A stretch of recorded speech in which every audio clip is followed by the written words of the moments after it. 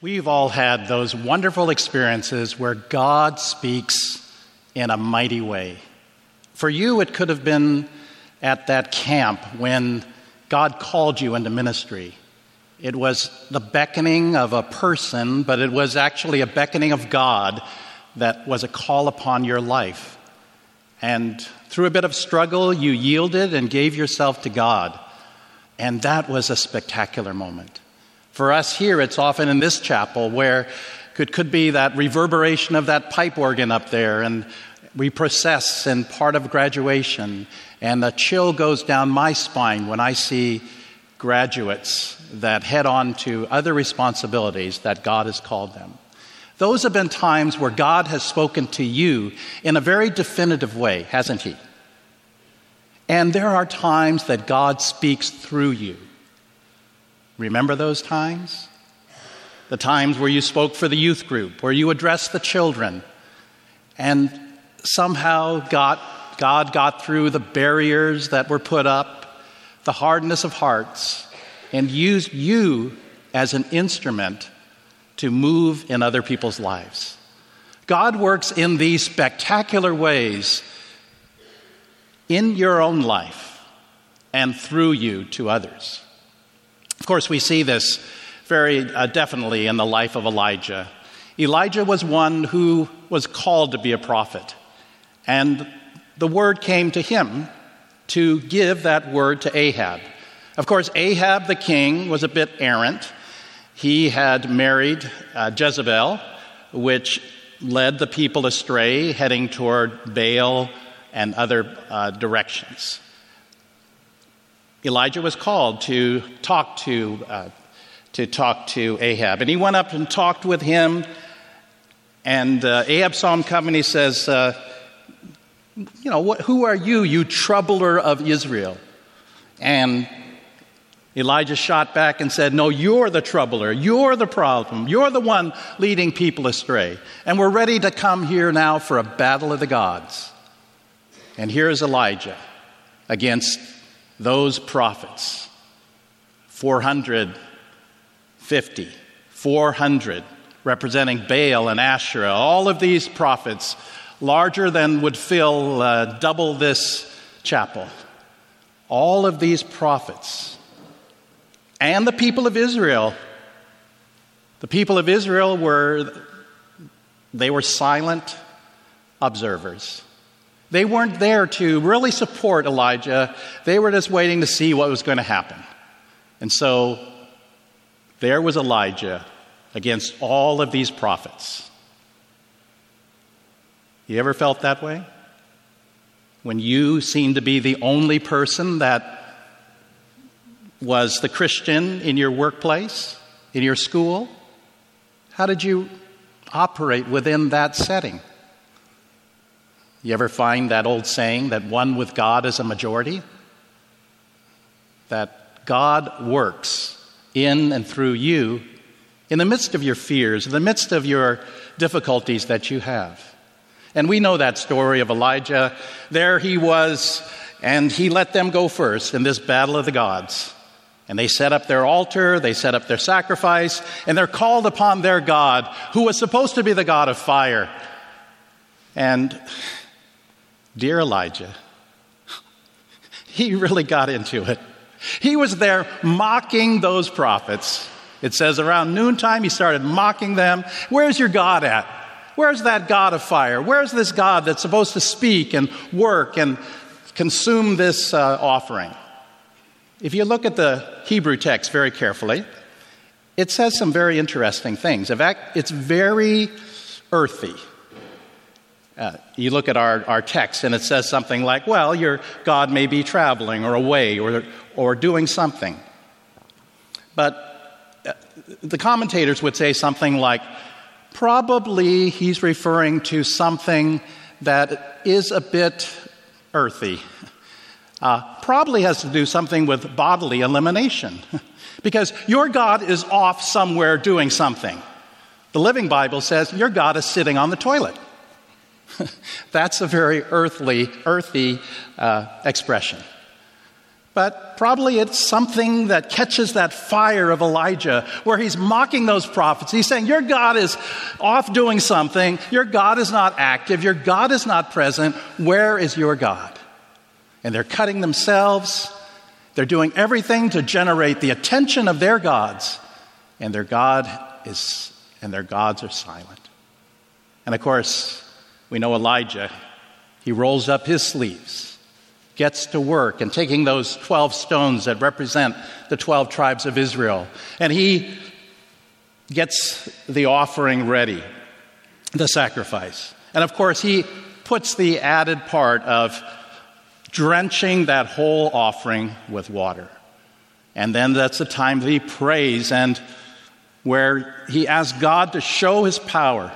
And God demonstrates through fire and comes and consumes all of that offering, licks up all the water, and God does this marvelous, spectacular thing right in the midst of all the people. And the people were crying out that this is God. God is alive and operating. That's the spectacular. Have you had that spectacular operate in your life? Maybe it's when you're counseling someone and God breaks through to that person. Maybe it's in a sermon or a ministry to someone. But it's spectacular when you pray for someone and God has a special healing ministry and God breaks through. Those are wonderful times, aren't they? The times of the spectacular. They're lonely times as well. One against so many. Sometimes you get resistance. Sometimes you get complaints. But where is God? God, we rejoice. In the midst of this spectacular, God is working in and through us. But we have to turn the page. That there is that post-retreat syndrome. That after the spectacular, you have to come off the mountain and come back to earth.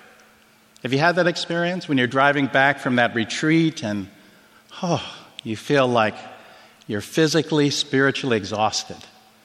And you come back to earth. And sometimes you actually go a bit below where you started off because you're drained. You've given. It's like when I preached 3 sermons on one Sunday, a morning, 2 morning sermons, and an afternoon. And they were all different sermons, 3 different congregations. And boy, I had something in the evening, and I felt like, oh boy, you're just fully exhausted.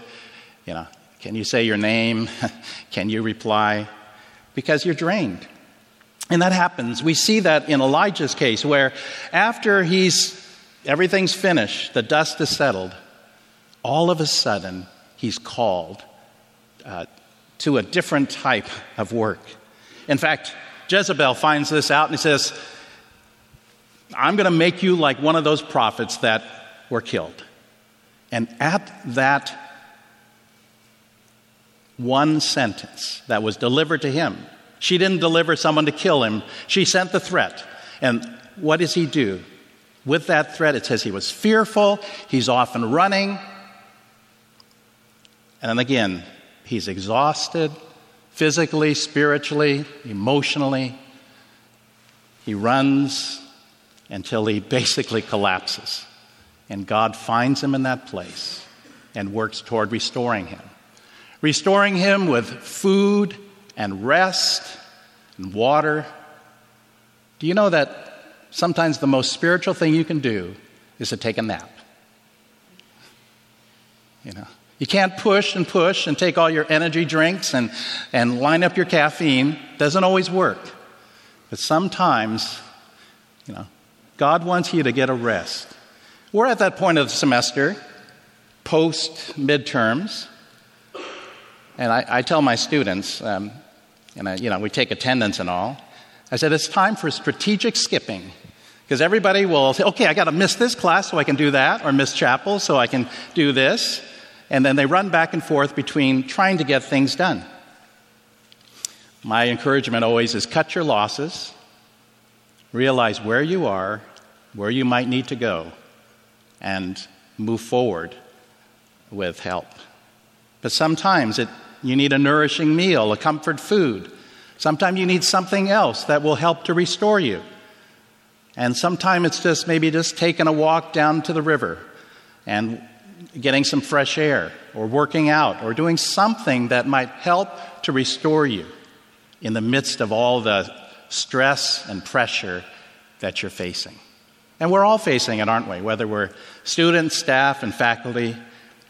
But somehow in this sacred place, there's a need to encounter God. It's an encounter day, isn't it? What are you encountering? A bit of introduction to school and what is Tyndale about. But my hope and prayer for you is that you encounter God. That God moves into your life and says, is this the place that you need to be or not? And, we can do all we can to attract you and introduce you and all of that, but if this is not the place God wants you to be here, may I say, we don't want you to be here either, because we don't want on all the TripAdvisor saying, this is Tyndale. I remember one time we were together praying within missions. And someone was praying, yeah, Lord, help us, give us wisdom, how we can attract more people. And I had this Holy Spirit moment that I prayed, and I'm not even a charismatic Pentecostal. And this Holy Spirit moment, I prayed, Lord, make this place and the students so attractive that they're going to draw people who want to be part of this. It's not us getting the word out and drawing everybody. All those are important. But if each one of you, as little Christs, Christians, are attracting people, that will bring people to Christ, that will bring people to the school, that will bring people to the kingdom of God. Amen? And I know we all struggle. And we're full schedules, and that's where we need God to speak to us, is not only in the spectacular, but in the silence. And that's where we see the story of Elijah, where we know that God does speak in the spectacular, but in the silence it was not in the wind, it was not in the earthquake, it was not in the fire, but what often the King James calls the still, small voice. Other people call it a gentle silence, the quietness. Have you found that place of quietness? Probably it's without this.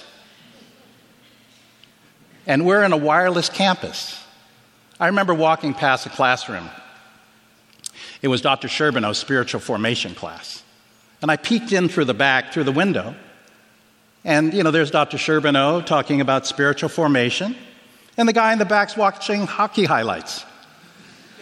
Great spiritual formation. And there were my students where I said, well, take notes. You want to use computer. And I see a person in the back like this. That's not taking notes. That's surfing the web. And I'm just as distracted as you are. It's so easy to get caught up with social media and so many different things. I remember one time I posted something to the Toronto Blue Jays, and it was a picture of a Blue Jay from my backyard that often visits me. And all of a sudden, they retweeted to their 1 million followers. And all of a sudden, you could just see the views and the retweets that came up. I had like 50,000 views. And then I posted something else, 50,000 views. I'm just kind of watching this spin. It's just, wow, it's so exciting when things like that happen. You hit the lottery, which we can't do. But it's just so exciting to see God, at work. But I tell you, God speaks more powerfully in the silence. But whether we can get to that place, it is so hard with especially all of the, social media, all of the things that draw us. I mean, we can definitely, we can be a full-time student of social media, right? It's very easy to be drawn into that, and I'm often drawn into that as well. But I definitely need time for silence, for God to speak. It's being attentive and not walking around with your head down and you bump into people because you've got your face into the phone all the time. It's really like being open to situations and things where God can speak. Have you had those divine encounters? Yesterday, I went to a coffee shop to get my free bagel and my free coffee through the whole month. And I went there and I met this pastor that I've known for many, many years, and we had a little conversation. I went there this morning, met him again, had another conversation. Those are divine encounters. And sometimes you meet people that you run into and who, God has a purpose. I ran into somebody three times in 2 days. And I said, I think we better sit down here. There's something going on. There's a divine encounter here. These God moments that God brings into your life through different people, different circumstances, often where God meets you in a quieter place when you're open. I'll tell you, I play a bit of a game. Like if I go out on a Saturday, I might go to a store in different places. I count how many people that I run into randomly. I think it's like I run into about 7 people from a church, from a school, all different places. I actually went and ran into somebody, and he kind of smiled at me and said, "Do I know you?" He goes, "No." Okay. But sometimes I really, these are divine encounters, divine moments that are wonderful that you can see God at work. And so sometimes it is in the spectacular, often it's in the quietness.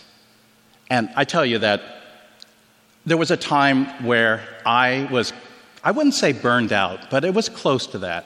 I was really tired in pastoral ministry. What told me this is I was in the library and I was watching a video, and the video was about evangelism. I was preparing for some preparation for a teaching. And I was sitting there by myself and I cried. I said, there was a time where I really felt compassion for people. I felt that there was something about sharing the gospel. And I knew I'd become jaded. I knew I lost my edge. I knew what sometimes preaching was like getting up and going through the motions, and I was honest enough, I would tell people, God didn't speak to me this week. I have nothing to share with you. But I'm a great actor, and I went through the motions every week. But I knew I had to go someplace and go somewhere, and I actually came to this place, this location, and had a spiritual retreat many years ago. And I was there, and all of a sudden I slowed down enough to start hearing birds, hearing the water heater, hearing different things that I don't think I've heard for a long time. And through that, I actually was reading scripture and slowing down, and I was reading John 21, where it talks about Jesus saying to Peter, "Do you love me? Do you love me? Do you love me?" And I read one book, and it says, for him the question was, but do you realize that I love you? And with that, I broke down again, and I cried, and I spontaneously started singing, "I love you, Lord." Because I was saying, God, I love you. I mean, I'm working as a pastor. I'm getting a low salary. I sacrifice all these things for you.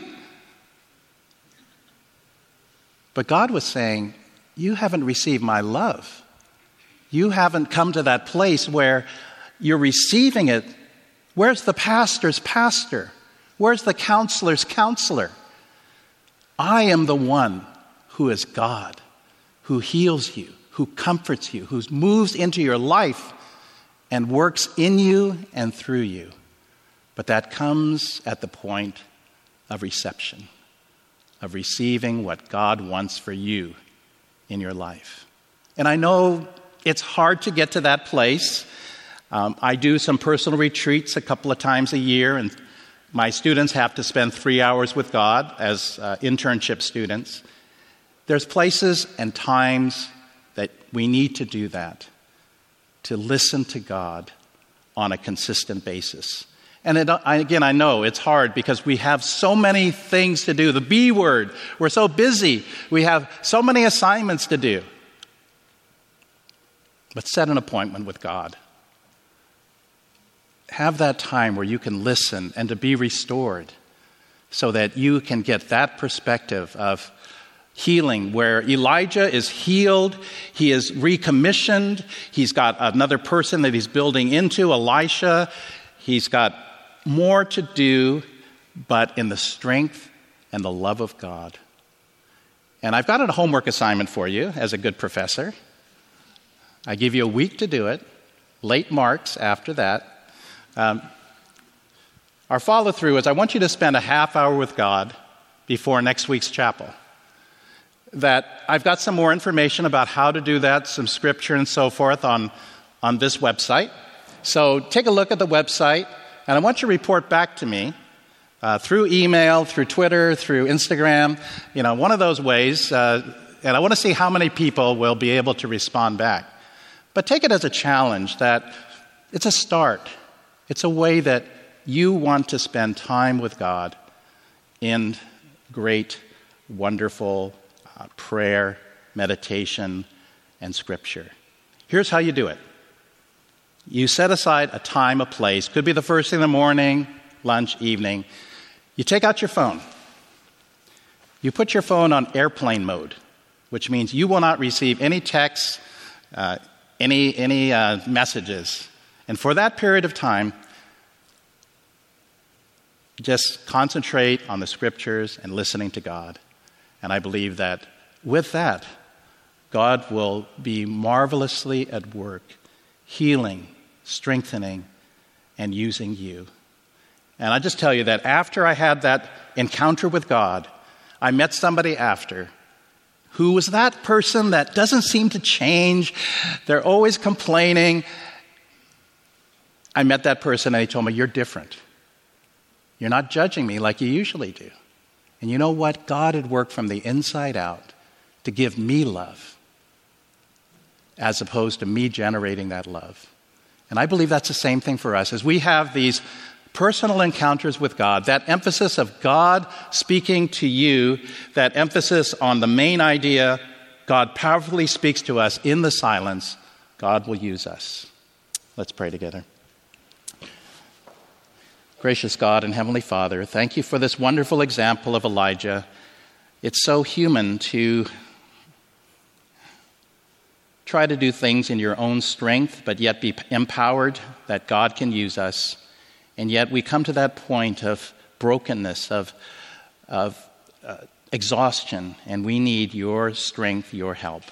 I pray, Lord, that you will be working mightily in each of us, especially at this time of semester where it's very easy to be looking for shortcuts and trying to get different types of help, which may not be a godly source. Lord, give us your strength and your perspective. We pray for all the Encounter students and their families. Guide them specifically in your pathway as they would want to follow your desire and will. Thank you for all of this. And now may God's grace and strength and peace be ours in abundance. In the name of the Father, Son, and Holy Spirit. Amen. So I look forward to your homework getting turned in by next week.